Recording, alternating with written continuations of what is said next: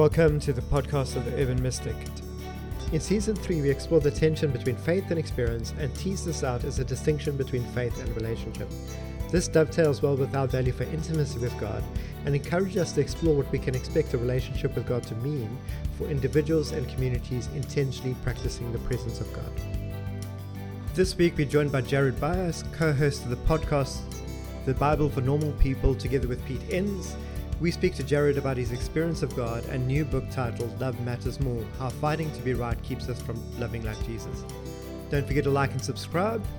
It really helps the podcast get noticed by the internet algorithms. If you love what we do, consider supporting us on Patreon. Jared, thanks so much for accepting the invite. I have been listening to so many of the episodes of you and Pete over the last couple of years. And so it's really, really fantastic to be able to kind of meet you over a Zoom call and have some conversation with you. So thank you so much. Absolutely. Yeah, it's an honor. So Jared, some of the space that we've been exploring with our guests is around their history in terms of their personal walk with God, some of their early experiences of God, perhaps sort of early years on in the faith within Christianity, and then what led to changes and questions and kind of the big D, the deconstruction. So we'd love to start off with some of your history, if you can give us an idea of how you got started, some of your background, some of your own narrative. You know, I'll start high level, but I can go into as much detail as you might find helpful or interesting. But I grew up in Texas, and in Texas, it's interesting because everyone's a Christian by default. That's sort of the cultural norm. So there wasn't a lot of emphasis. It was assumed you were a Christian just by nature of being a Texan in some ways. And so, you know, my family history, my grandmother is kind of an itinerant, charismatic preacher.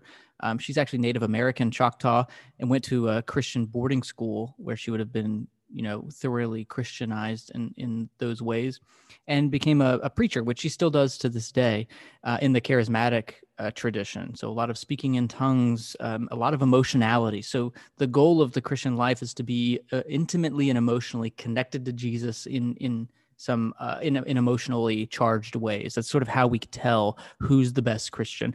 And then on my dad's side, he grew up born and bred Texan, and wore the belt buckle and cowboy boots to my wedding. So in that way, again, this cultural overlay would have meant he was Southern Baptist. So we went to a Southern Baptist church when I was really young, and the way that you sort of rise in the ranks of the Southern Baptists is to know your Bible really well. So to be pretty smart, but also to be morally pure. There was sort of this kind of purity culture element to it. But both, it's interesting because by the time I got to high school, I was really gravitating toward more of an intellectual tradition. And so I actually left my parents' church and went and started going to a Presbyterian church by myself on Sunday mornings. And I found that to be a lot more intellectually based. So, let's think through the systematic theology of how God works. Let's try to understand the nuts and bolts in a rational way of how this whole Christianity thing is working. Then I went to a Southern Baptist university. I went to Liberty University, and then went to a Presbyterian-based seminary, Westminster Seminary. And then I was a pastor of a non-denominational church where we had a former Mennonite pastor, we had a Baptist pastor, we had many different denominations represented there on the staff. So that's kind of my upbringing, and it really revolved around this idea of how much does our intellect play and how much does our emotion play in sort of our expressions of faith. Sure, that's fascinating. Both, if I hear you correctly, that's seated both in kind of the traditions that you straddled, but also then within the family is kind of what it sounds like in terms of like your grandmother's side. And was there a very strong sort of also the intellectual systematic theology kind of side embodied in the family as well? No, so that would have been sort of, I was kind of out on my own, right? So both were pretty, the one, it was more emotional, and I would say the other was more, my mom always said, the Southern Baptists are great because they teach the basics. So there was a sense of like more moralism, I would say, was what defined kind of the Southern Baptist tradition. And neither of those were, I would say, intellectual. And that's what led me to kind of seek the Presbyterian denomination outside of that. But all of this, just to be clear, was all within, which I later learned, the sphere of fundamentalism or evangelicalism. So in that way, prior commitments like the inerrancy of the Bible, those things would have been, of course, like basically we defined Christianity as those things. So anything outside of that would have not even been Christian. It sounds like an interesting mix of streams and expectations. Yeah, for sure. And I mean, it was, I remember quite often as a kid, my parents had a plan, like we're going to go to a Southern Baptist church when they're really young, because again, the Southern Baptists are good with the basics, and then you'll graduate to charismatic churches. And so we followed that. I went to Southern Baptist churches when I was really young. And then by the time I was in second, third grade, we started going to, at the time, a mega church that would have been more charismatic.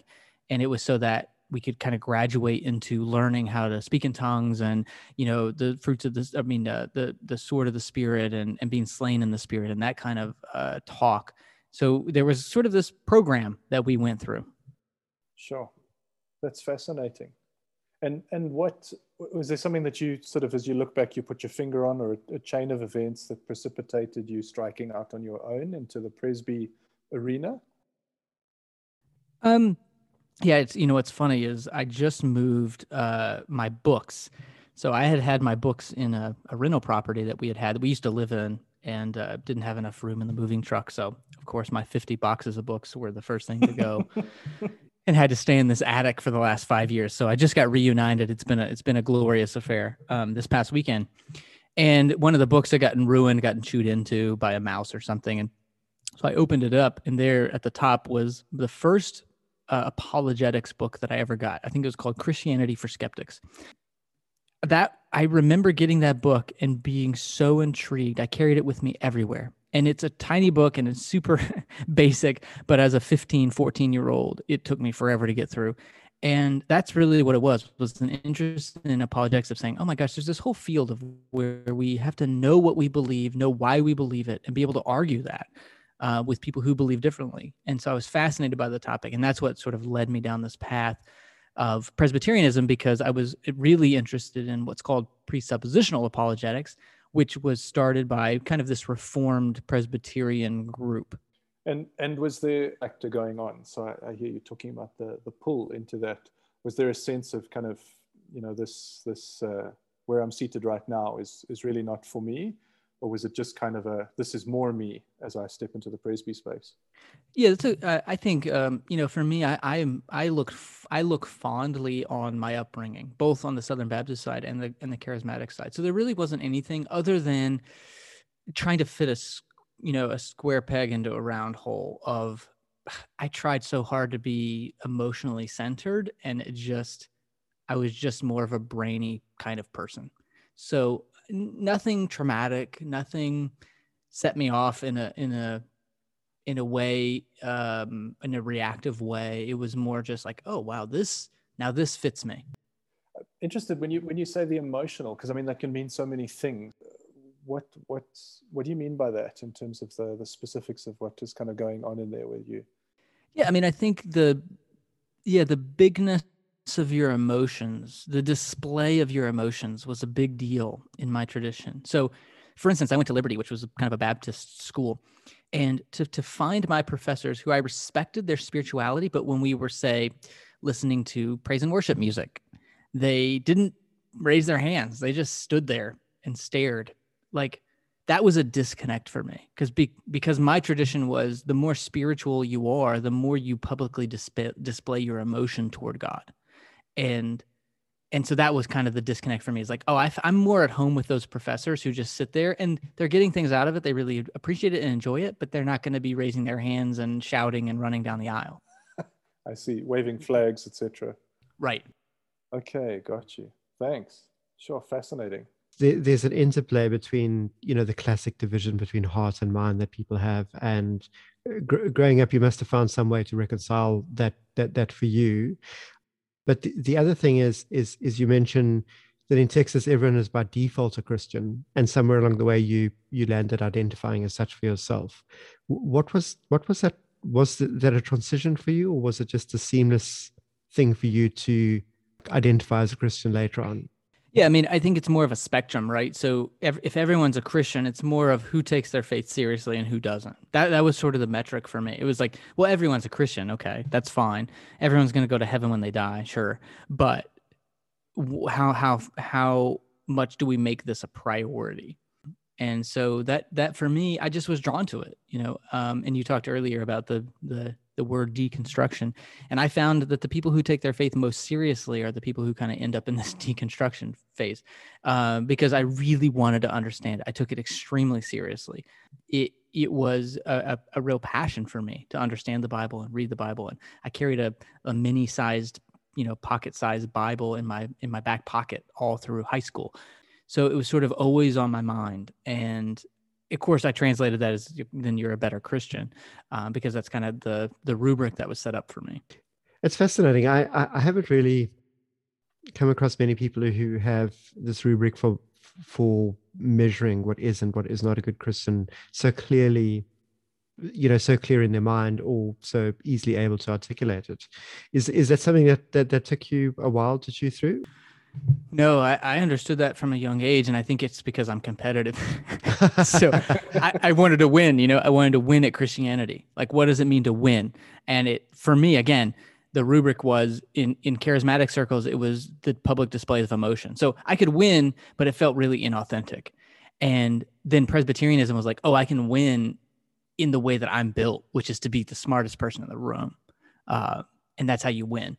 And so that's kind of how I would, at the time I'm wired, I'm a competitive person, but of course, my book Love Matters More is all about the limitations of that and how maybe that's not what Christianity is all about. Yeah. I remember the story of you being called down I'm not always conversant with the jargon, but I think in college you were talking about being called to come and settle an argument. That idea of winning, you tell that Yes. story about, let's go get Jared. Yeah, that was my proudest moment of my Christian life, right? It's like, Jared's the guy we call in to come argue on our behalf. There's a challenging interplay in terms of how you evaluated the spirituality and the winningness of others around you, and the difference between the more intellectual and reserved people and the people that are quite emotional. But would you mind taking a stab at just drilling down below that to the sense of the presence of God and the experience of God and the interplay between that and those two expressions? Well, yeah, I mean, it was assumed that the more public your emotionality, the more the deeper your experience with God. So that was sort of assumed, right? And the pinnacle of that, at least in my tradition, was speaking in tongues, because it was this mystical, supernatural experience. And we were always after the supernatural because I think in some ways it proved, right, to go back to the apologetics, it proved the validity of our faith. If you could do something supernatural like speak in tongues, then there's something going on.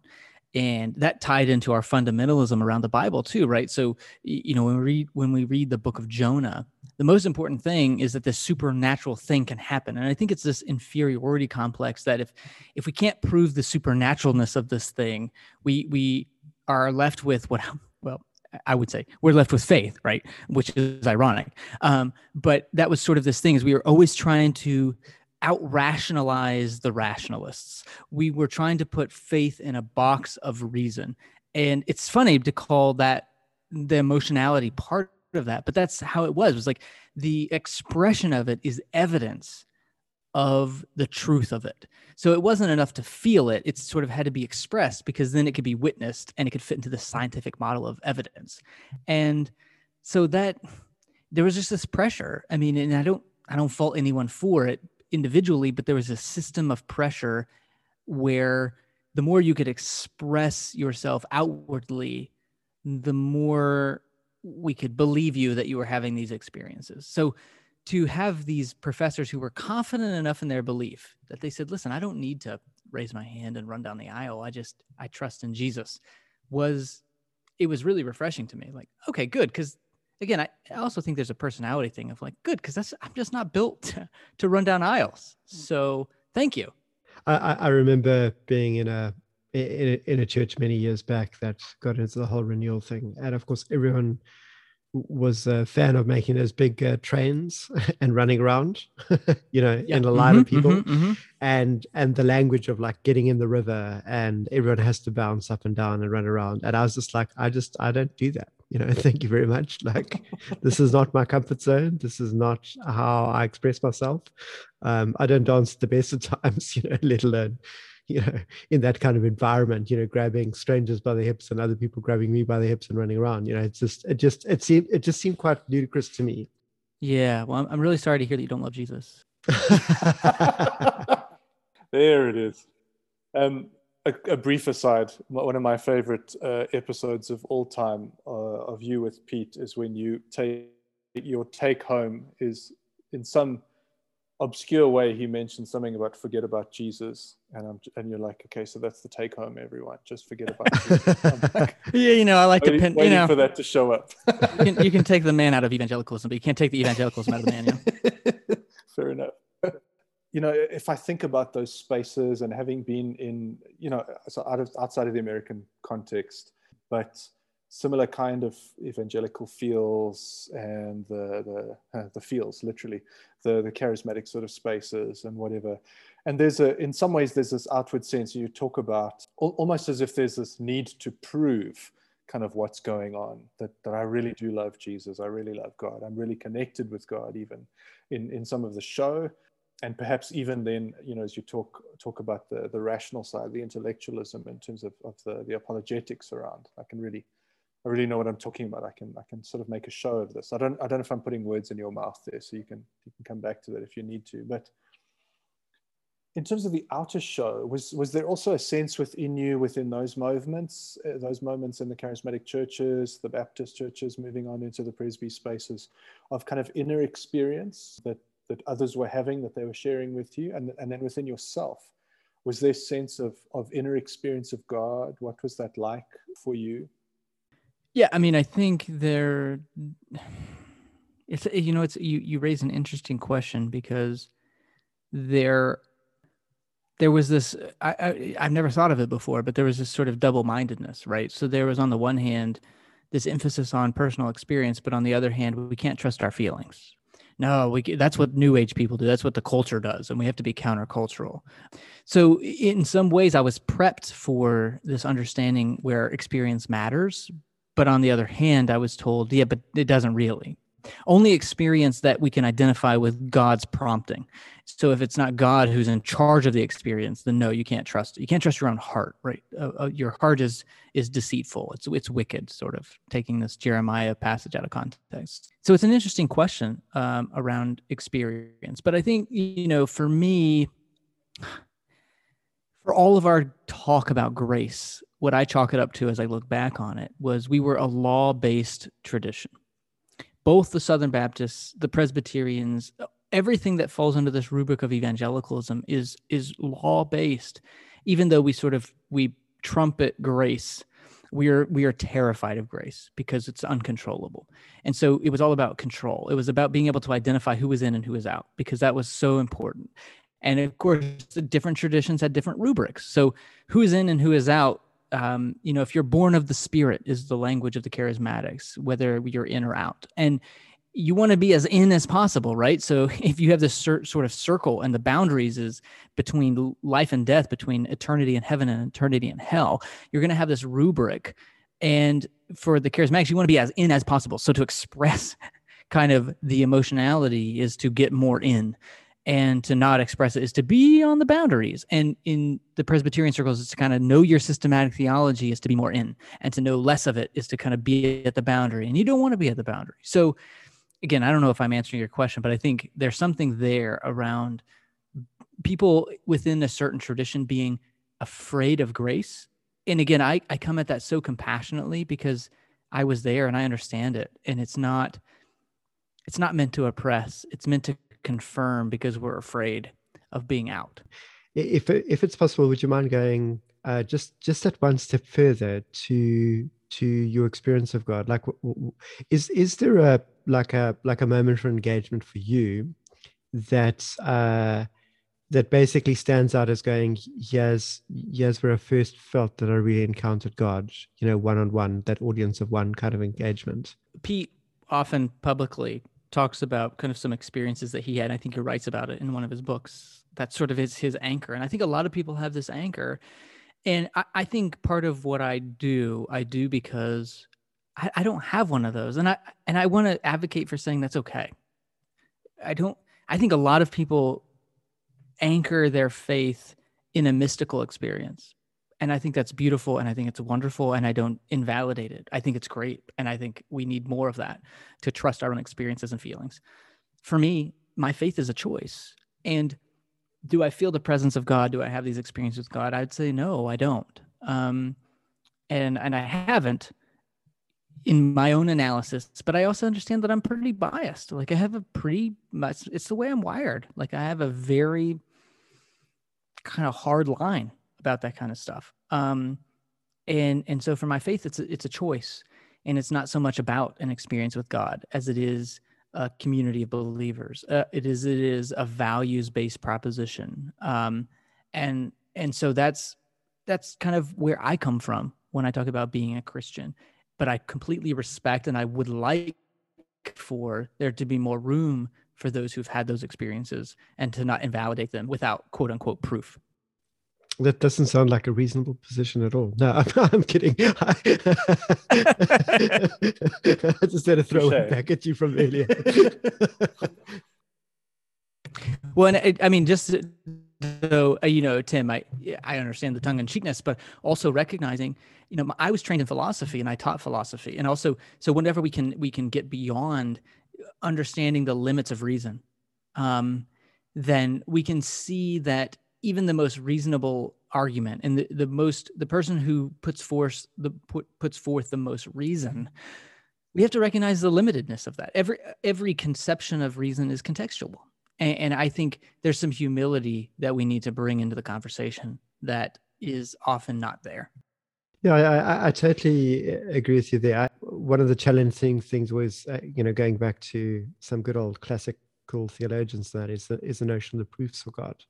And in many ways, what you're touching on in the reference to the Presmys, the Southern Baptists, and the charismatics or charismaniacs, as I often call them, is that we've got these contemporary proofs that are often added on to the classical ones, but none of them are actually proofs for God. They are logical positions that people build in one way or another. And obviously logic is a sliding scale of logical to illogical. I find it interesting that you so clearly hold the lack of experience for yourself, or the lack of mystical experience as a cornerstone. For other people, it does end up being very important. Is it okay for us to just explore this more? You're not the first person to articulate this as their position. I chat to a lot of people who hold to something similarly, but you seem to have some good reasoning around this and are quite clear in the articulation. Yeah, absolutely. Yeah, I'm happy to explore that. I think it is baffling. I think of last year, and not last year, the last year has flown by. I just kind of discount 2020 as a year, but I think it was maybe 2 or 3 years ago. I had someone, we have people who reach out from the podcast all the time, and someone, for whatever reason, I probably just randomly pick people to just say, yeah, I have the time and energy. And it was a pastor who was a youth pastor in a very large congregation who's having a lot of doubts and questions about their faith. And they said, why are you still a Christian? That's what was his question. So we had a Zoom call. I talked to him, and yeah, by the way, I was on Zoom before the pandemic. Thank you very much. I get on this call with him, and he was clearly frustrated with me. I was not giving him what he wanted, which he wanted this apologetic of rational proof for God's existence. I'm like, there is none. I don't know what you want from me. And so, I think there's something to be said for this conversation. All that to say is I think it's an important conversation because I think it's a different register. It's a different plane. I'm asking different questions than I think a lot of people are asking. Like, they want this rational proof. And I say, why do you want rational proof? It's overrated. Tim, do you want to dig in there then? What direction are you wanting to go? I think this will be, just agreeing with you guys. I think it'd be really awesome to be able to have this conversation, Jared, around your position and your thoughts and feelings around that. So, the background to our society in many ways is it's a faith versus experience. It's empiricism versus the knowledge that has fallen out of the sky and been revealed in one way or another, going back just maybe classically. we say like a fideism. Yeah. Mm-hmm.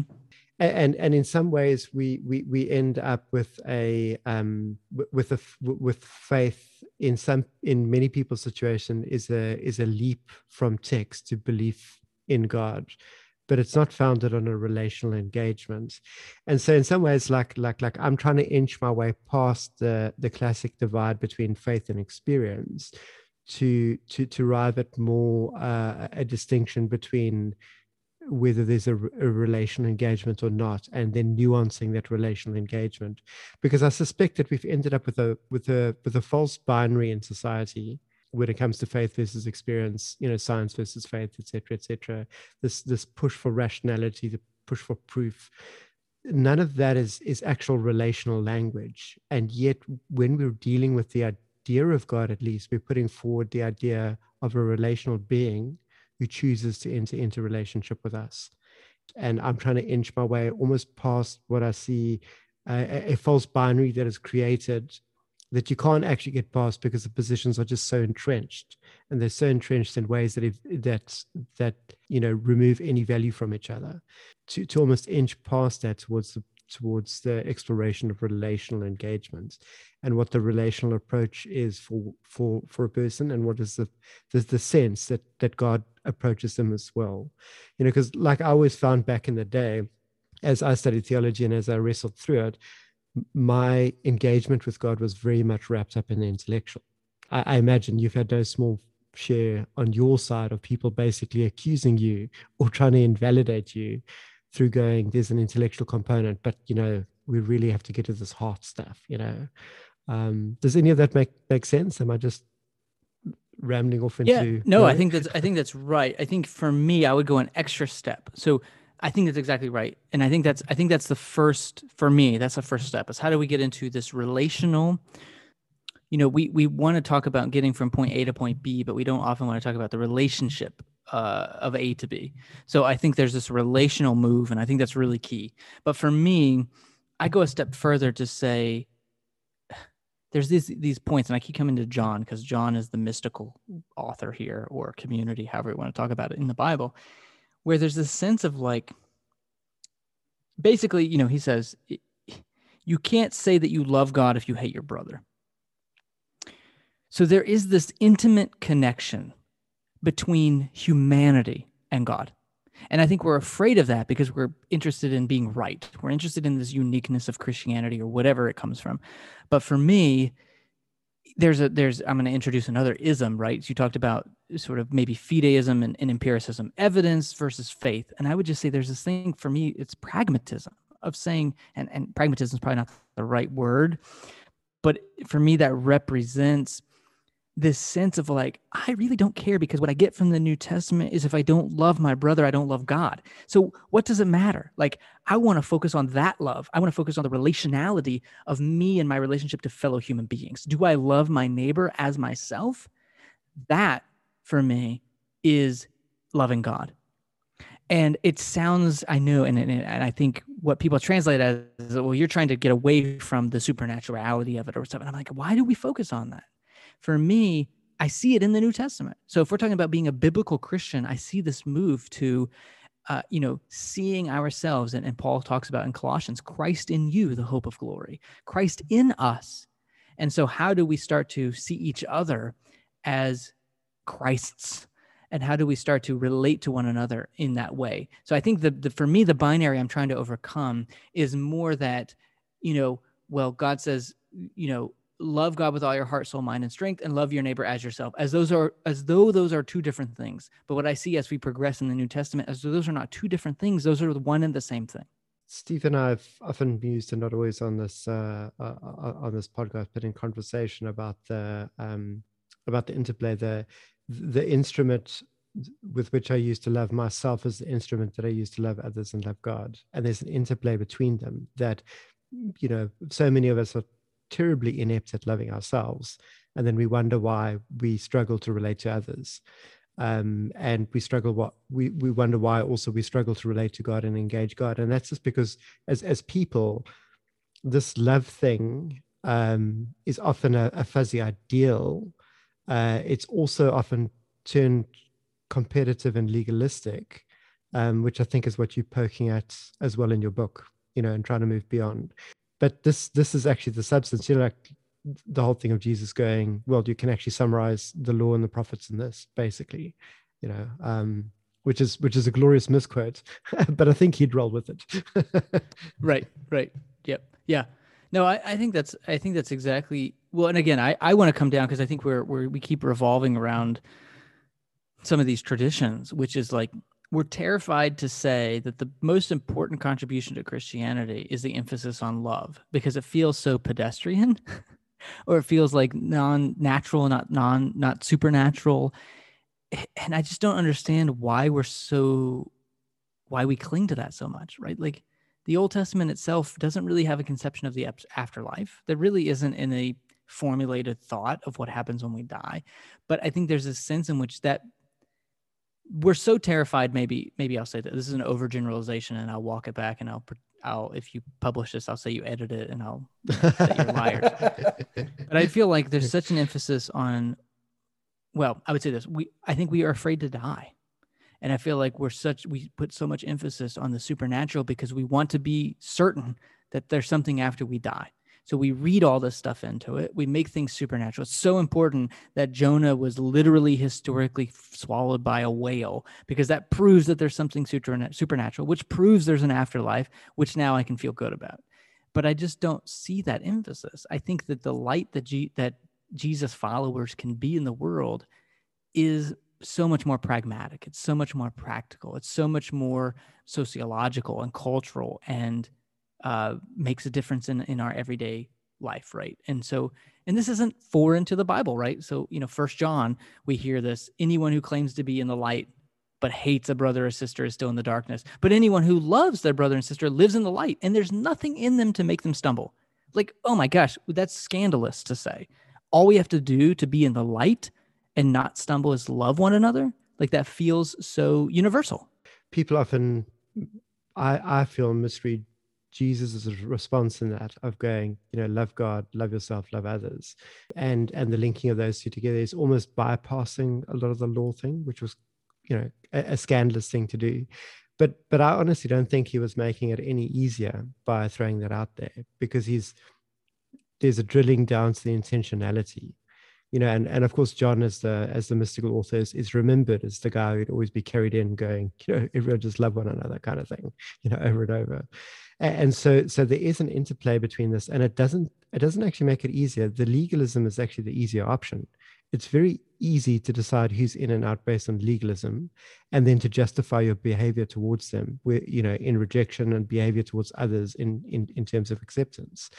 It's very hard to go, well, if we take that legalism out of the frame and we put our love for self, others, God, cosmos into the picture, now we're talking about presence. We're talking about showing up. We're talking about seeing, being seen. We're talking about the quality of the relational connection and what's evoked by it. But we're also talking about a deeper cost. Because it's easy to write someone off as the enemy. It's not easy to go, how do I love this chop? Yeah, 100%. 100%. You just said it just as well or better than I could. I think you nailed it. I'm going to quote you on that. I'll select that last phrase.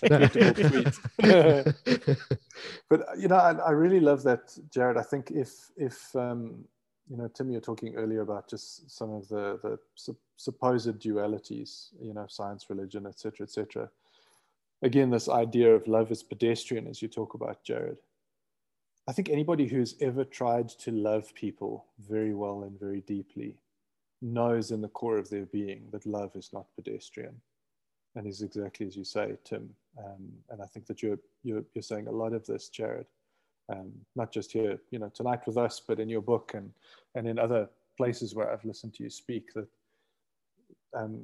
if anything is pedestrian, actually, as you say, Tim, it's this legalism. And so, Jared, I'm wanting to make sure that I'm following you well here. So if I can just reflect for a minute. What I hear you saying is almost a blend of, if we're talking within the framework of, commandment 1 and 2 that Jesus pulls out, love God, and then self and others in number 2, is, are you are you intentionally saying you see no distinction now between those two? And so is there a lack of personhood distinction that you're making? Or are you saying that the personhood is still very much there, me as self, others as others, God as God, but the interplay is just much closer than we originally thought? Or is it more of a sort of an amorphous mass as long as love is being practiced? I just want to make sure I'm hearing you really well. Yeah, no, I think it's a good question. I think for better or worse, we all come with a contextual framework, and I'm from the West in the 20th century, so I can't help but think in terms of selfhood, right? So it could create some anxiety for me to talk about the amorphous mess because I'd like to be organized. So I like boundaries, I like distinctions, but that's a product of me being in the West. So I don't think for me, it's understanding that we all have a provisional system, but the emphasis needs to fall on provisional. Like we're all trying to understand ultimate reality from a very limited framework and perspective. So for me, it's not needing to kind of come to this one consciousness idea. And I think some traditions do that. I think that's fine. I think that's how they think about things. So Christ, Richard Rohr would talk about Christ as kind of the universal consciousness. And so that Jesus embodies this Christness in such a way. For me, this is not important. For me, I come from the Western philosophical tradition, which says it just doesn't matter to me. I can't know that for sure. I have no certainty on what does it mean for Christ to be in us, the hope of glory? What's Paul talking about? I don't know. I really don't know. It's a mystery to me, right? So I follow after the Paul who spends 11 chapters trying to figure out this literal story of this personal God being the God of Israel in a geographic sense. And now all of a sudden with Jesus, the Gentiles are included and the whole world is included. And Paul spends 11 chapters figuring it out and ends with this chapter of doxology that just says, who knows the mysteries of God? I don't know. So in my mind, when we talk about mystery, are we talking about the mystical experience? For some people, that's a personal experience. For me, it comes more intellectually to the end of my reason. Like I understand that when I say reason, I'm coming at it from a very Western, individualistic, boundaried perspective. And I don't at all pretend that that's reality. I think it's useful for certain things in terms of developments in technology and medicine and all kinds of other things. I think it's harmful in just as many ways sociologically and in our community. And so I just say, what do I know?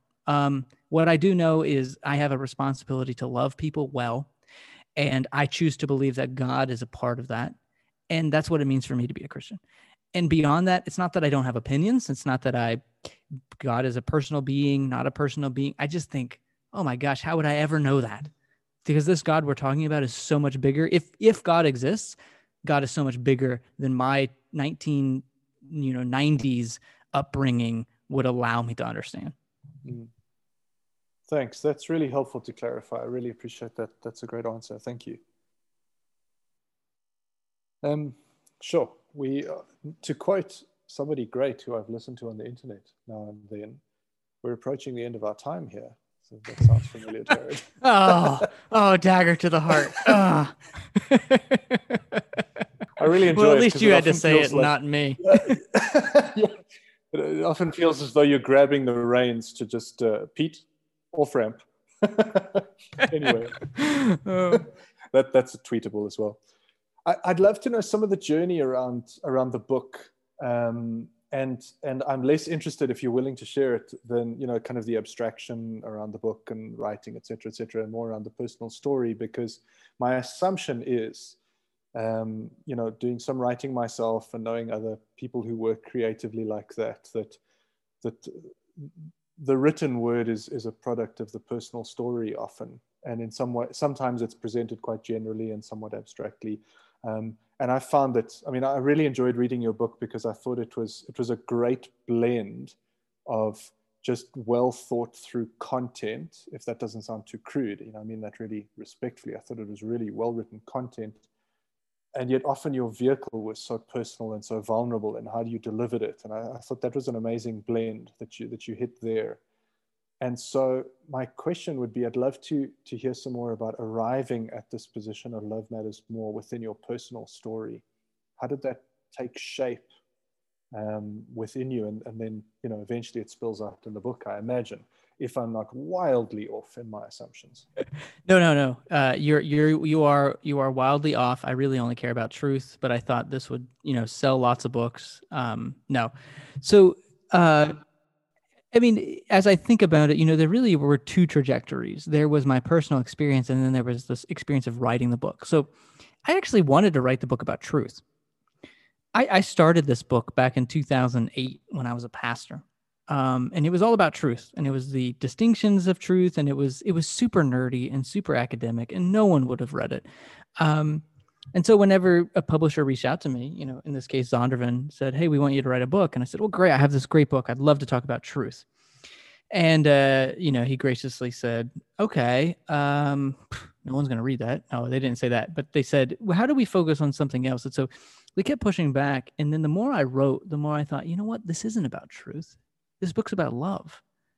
It's about this relationship between truth and love. And that's when I started reflecting on my own story and sort of the evolution I had gone through, and thought, this is probably what we need to be talking about. So it started as a truth about book. It ended as a truth about love. And I think that's more representative of my story of being someone who grew up thinking that the way to win Christianity was to be the smartest person in the room, and then to fail so badly at relationships as a pastor and otherwise, and as a friend, by needing to be the smartest person in the room and realizing I wasn't winning. And recognizing that maybe I had the whole rubric wrong, that maybe when Jesus says the most important thing is to love your neighbor as yourself, he really meant it. And to realize, looking back, at the people that I should have been admiring and respecting all this time were the unknowns, the people at the back of the pew who gave up their time and energy and resources to love people well, to love the marginalized, to love their families. And I was dismissing them because they weren't smart enough. And that was heartbreaking to me in writing this book. And so that's sort of the impetus, is to say, how do we start a culture in Christianity where we uplift the lovers, not the knowers? Well, one of the great things about being on the internet like this, and all three of us in our own rooms connected, is we're all the smartest people in the room. Well, actually, unfortunately, I have to confess my wife is in the same room with me, so I don't know if I can claim that. You're lucky. I was going to say, until my 7-year-old walks into my room. I love that that transition, and I imagine there's an incredible backstory there that is quite succinctly summarized, with most of it edited out and filtered out. The arrival at that depth, there's a cost to it. There's a cost to embracing it. There's a cost to letting something go in terms of your competitiveness. Oh, for sure. Yeah, there's a lot of pain. There's a lot of pain involved, a lot of hurting people, and then the key is not hurting people. The key for me was admitting that that's what I had done. I didn't have the energy to double down and say, no, I was telling the truth in love. It was, no, I get it.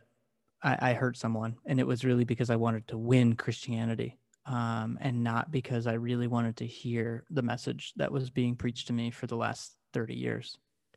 In some ways, there's a love is invitational and love is receptive. Whereas truth is very much, it's out there, and there's very much there can be a bullying component.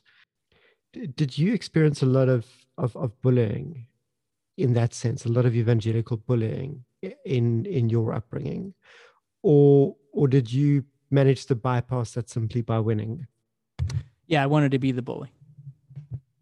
So that was my way out of that, was to be the one who, my goal was, I would have never known this, and it wouldn't have been conscious, but subconsciously it was, I can't be bullied if I'm the smartest person in the room. So that was my goal, to always be the smartest person in the room. No, I mean, that's deeply profound and really vulnerable. And, I just want to express my appreciation at you sharing that. Likewise. Jared, it was really interesting. I realized, I think I got to, I think it's chapter 9 or 10, where you finally allow yourself to take aim at, okay, so are we allowed to tell people what we think? And And I didn't notice it until I hit that point. And I read the book over 3 days. And so this is kind of built over 3 days' time, obviously, because it's very biblical, 3 days. So it had to be that. Otherwise, it wouldn't be right. And I sort of finally arrived at that chapter and was like, oh, how long was this going to take you to finally get to, are we allowed to tell people if we think they're wrong? And the sudden moment of realization in myself of the tension that had been building over the 3 days, as you'd held back and held back and held back throughout the book on this idea. And then you move in that direction of the perhaps and the opinion, which really struck me. And I just wanted to say that was a real gift to me, because it was one of those spaces, when you talk about this space of, if you can be the smartest in the room, then you're going to survive being impacted by other people and potentially survive being bullied by the whole machine, et cetera. It was one of those spaces of realization for me of just going, man, I really thought I'd put this whole thing to bed. And yet reading through the book, it just came up again as a fresh thing. You really do still want to tell people when they're wrong, Steve. And so in response to what you've offered, I just wanted to say thank you. That was a profound gift to me, to have to lean into that tension and eventually arrive there and go, oh, but I agree with what you're saying. Why was I feeling all this tension? Oh, okay, because I'm not sure I'm actually there yet. And still kind of trying to lean into the work in process. So yeah, by my way sort of signing off and thanking you for your time and your attention and your willingness to answer our questions on this episode.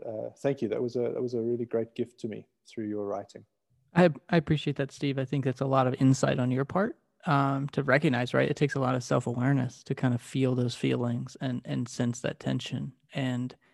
But I think you're pointing out something really helpful, which is most of the time when I talk about this, it's really people want to rush to, yeah, but tell me how I can tell people that they're wrong. I want to do it in a better way, but I still want to do it. And that's why it was so important that I started with chapters on humility and really understanding what's going on in us, that it's an entire framework and system. And again, I don't blame anyone in particular. There's just a system that's been built over generations that put the emphasis on winning Christianity, on getting things right. And I think that's just been really destructive for us and even for our witness. We're sort of undermining ourselves as Christians. Yeah, and from our side, thank you so much for being willing to pick up a request from two strangers on the other side of the planet on the internet and taking the risk of joining us for an episode. I really appreciate it. And thank you for so much for just being so present to the conversation and so personal. Yeah, thank you guys. I really appreciate it. I'm always honored that people take the time to read the book. And, it's still kind of a surprise for me of like, oh, you actually read what I wrote. That's impressive. So yeah, I appreciate that. Thank you so much.